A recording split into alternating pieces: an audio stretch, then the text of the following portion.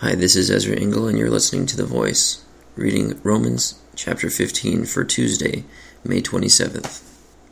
We who are strong ought to bear with the failings of the weak, and not to please ourselves. Each of us should please his neighbor for his good, to build him up. For even Christ did not please himself, but, as it is written, the insults of those who insult you have fallen on me.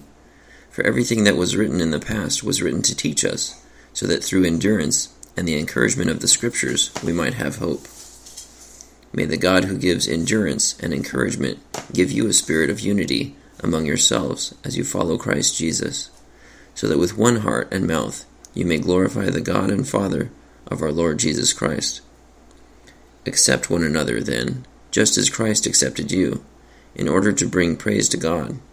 For I tell you that Christ has become a servant of the Jews on behalf of God's truth, to confirm the promises made to the patriarchs, so that the Gentiles may glorify God for his mercy, as it is written, Therefore I will praise you among the Gentiles, I will sing hymns to your name. Again it says, Rejoice, O Gentiles, with his people. And again, Praise the Lord, all you Gentiles, and sing praises to him, all you peoples. And again, Isaiah says, The root of Jesse will spring up, one who will arise to rule over the nations. The Gentiles will hope in him. May the God of hope fill you with all joy and peace as you trust in him, so that you may overflow with hope by the power of the Holy Spirit.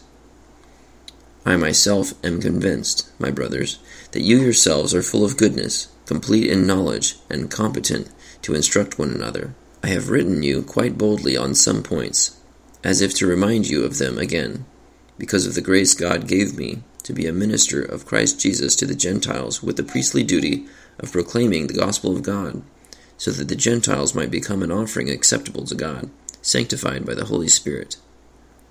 Therefore I glory in Christ Jesus in my service to God. I will not venture to speak of anything except what Christ has accomplished through me in leading the Gentiles to obey God by what I have said and done, by the power of signs and miracles, through the power of the Spirit. So from Jerusalem all the way around to Illyricum, I have fully proclaimed the gospel of Christ. It has always been my ambition to preach the gospel where Christ was not known, so that I would not be building on someone else's foundation. Rather, as it is written, those who were not told about him will see, and those who have not heard will understand. This is why I have often been hindered from coming to you. But now that there is no more place for me to work in these regions, and since I have been longing for many years to see you, I plan to do so when I go to Spain. I hope to visit you while passing through, and to have you assist me on my journey there, after I have enjoyed your company for a while. Now, however, I am on my way to Jerusalem in the service of the saints there. For Macedonia and Achaia were pleased to make a contribution for the poor among the saints in Jerusalem. They were pleased to do it, and indeed they owe it to them. For if the Gentiles have shared in the Jews' spiritual blessings, they owe it to the Jews to share with them their material blessings. So after I have completed this task, and have made sure that they have received this fruit, I will go to Spain and visit you on the way. I know that when I come to you, I will come in the full measure of the blessing of Christ. I urge you, brothers, by our Lord Jesus Christ and by the love of the Spirit, to join me in my struggle by praying to God for me. Pray that I may be rescued from the unbelievers in Judea, and that my service in Jerusalem may be acceptable to the saints there, so that by God's will I may come to you with joy and together with you be refreshed. The God of peace be with you all. Amen. Romans chapter 15. So Paul's writing to the Romans. That's why the book is named that way. And he's encouraging them through this letter for them to accept each other, especially the Gentiles, because Jews normally would exclude Gentiles and not let them be able to hang out with them or be their friends.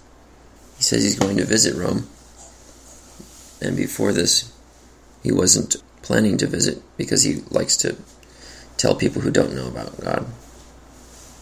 But I guess he's run out of places to go. And he says he wants everyone to pray to God for him. Anything stick out to you, Josiah? Not really. Why did the Romans not really like the... What are they called? You mean why did the Jews? Yeah. Not like the Gentiles? Yeah, why did the Jews not like... I got mixed up.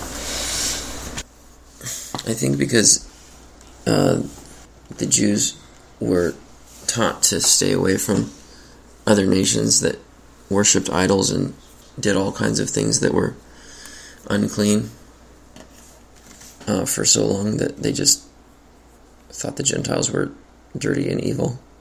So even when the Gentiles accepted Christ, they had the habit of thinking bad things about them and wanting to stay away from them. But God accepted them, and so they need to learn to accept them too. Thank you for listening to The Voice.